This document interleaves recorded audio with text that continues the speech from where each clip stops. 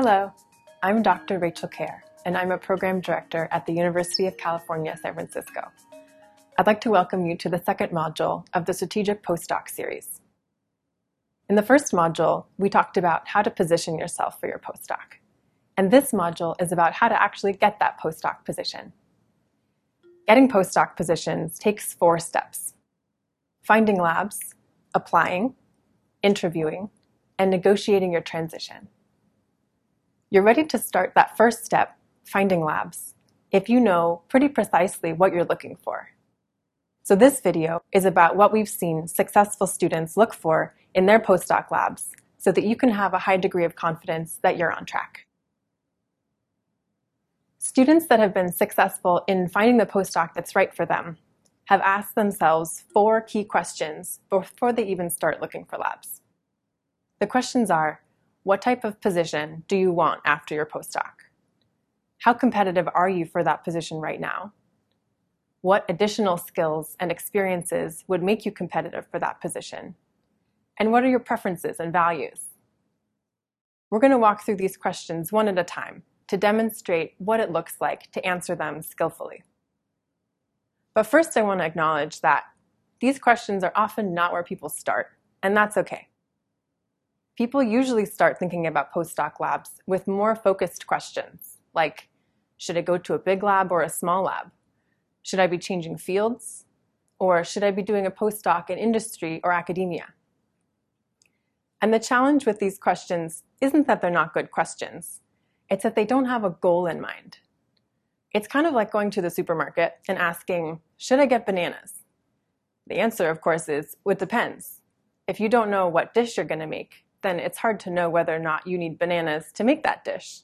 So similarly, if you don't know what your career goal is after your postdoc, it's going to be hard to know what ingredients you need in your postdoc to make it happen. So how do you figure out what ingredients, in this case, the required knowledge, skills, and experience you need for your postdoc to be a success? You start by asking that first question: what type of position do you want after your postdoc? This is because the postdoc really is the final part of your training, and it's designed to make you most competitive for the position that you want. So for instance, if you want to be a research-intensive faculty member, then your postdoc needs to include opportunities to develop independent research, write fundable grant proposals, and publish papers. If you want to be a research and teaching-focused faculty member, then your postdoc, assuming you've already got your research experience, needs to emphasize your teaching experience. These are the types of opportunities that are offered in academic postdoc settings. However, if you want to work in industry after your postdoc, then the point of your postdoc is to demonstrate that you can work in that environment, and so it makes sense to do your postdoc in an industry setting too. Now, what if you're not sure? If you're not sure, you can do a postdoc in an academic setting and take time to be sure to focus on career exploration. The skills that you develop in academic labs, namely developing an independent research proposal, writing publications, and grants, are usually valued in industry, but the converse isn't always true. And as a reminder, there's lots of accessible positions to you after your PhD without a postdoc. For instance, if you're interested in policy or science communication, there might be an experience other than a postdoc that would make you competitive for those positions. So once you've considered the type of position that you want after your postdoc, ask yourself, how competitive are you for that position right now? And what additional skills and experiences would make you more competitive for that position? To figure out how competitive you are for a position, you need to understand 2 things. The first one is the knowledge, skills, experience, connections, and productivity that are required for the position that you want to have. And the second one is the knowledge, skills, experience, connections, and productivity that you already have. And figuring out all that knowledge, skills, and experience that are required can actually kind of be a research project in its own right.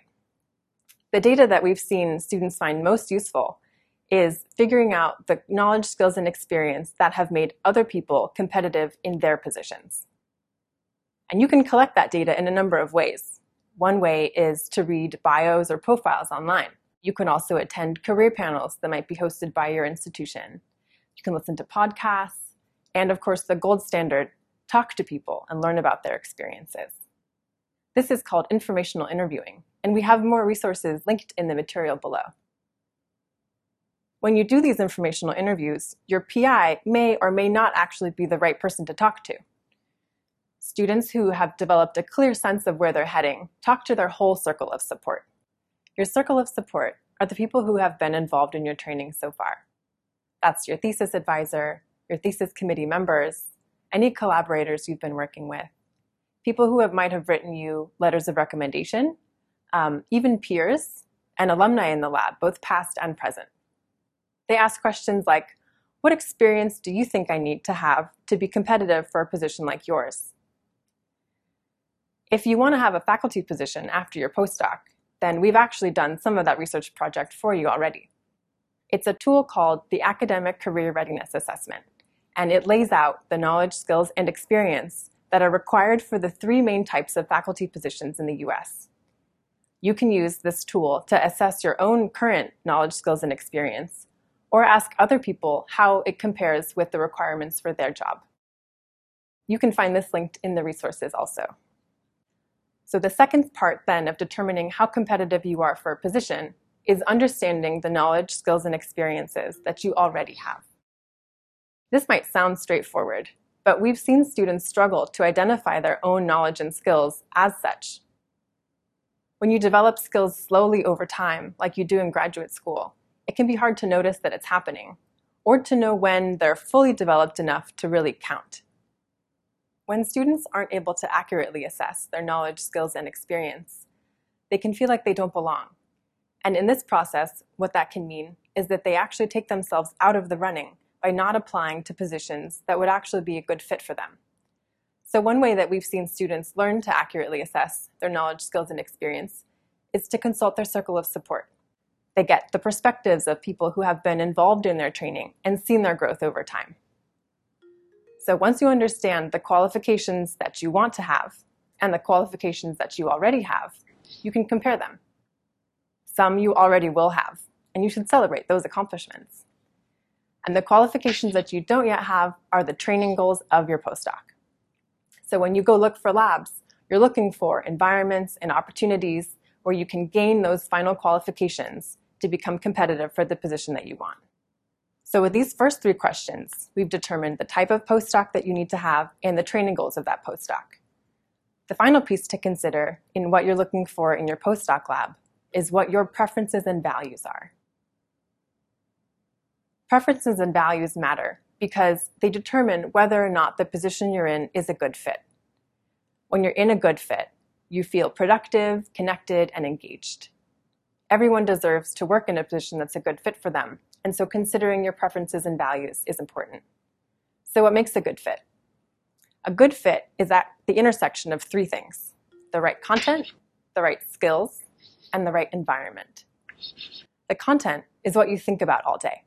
So the right content for you is working in a research area that you're interested in, thinking about questions that you care about, and solving problems that you want to solve. The skills are what you do all day.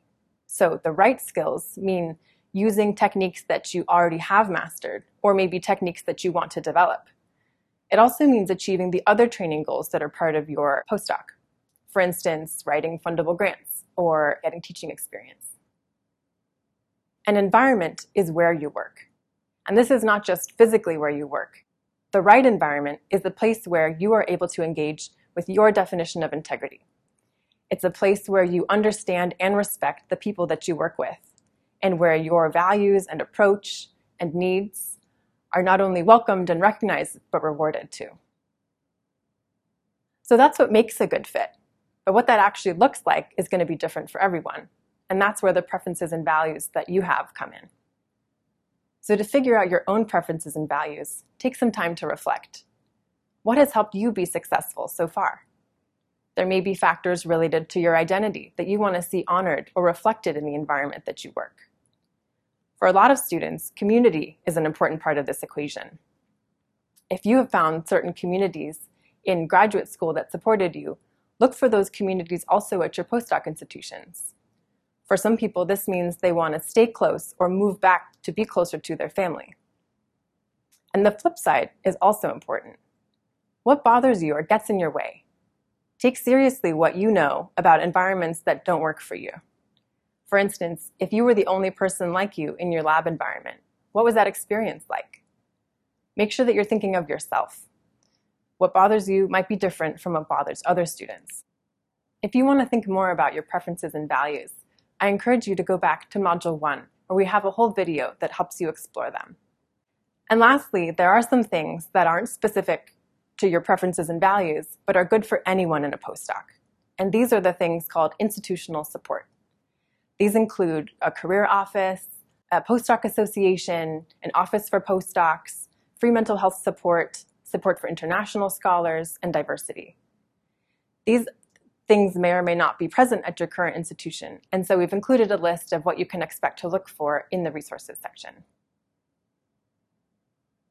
So now you know 4 questions that you can use to determine what it is that you're looking for in your postdoc lab. Once you know what you're looking for, you're ready to find potential labs, which is the subject of the next video. Thanks for watching.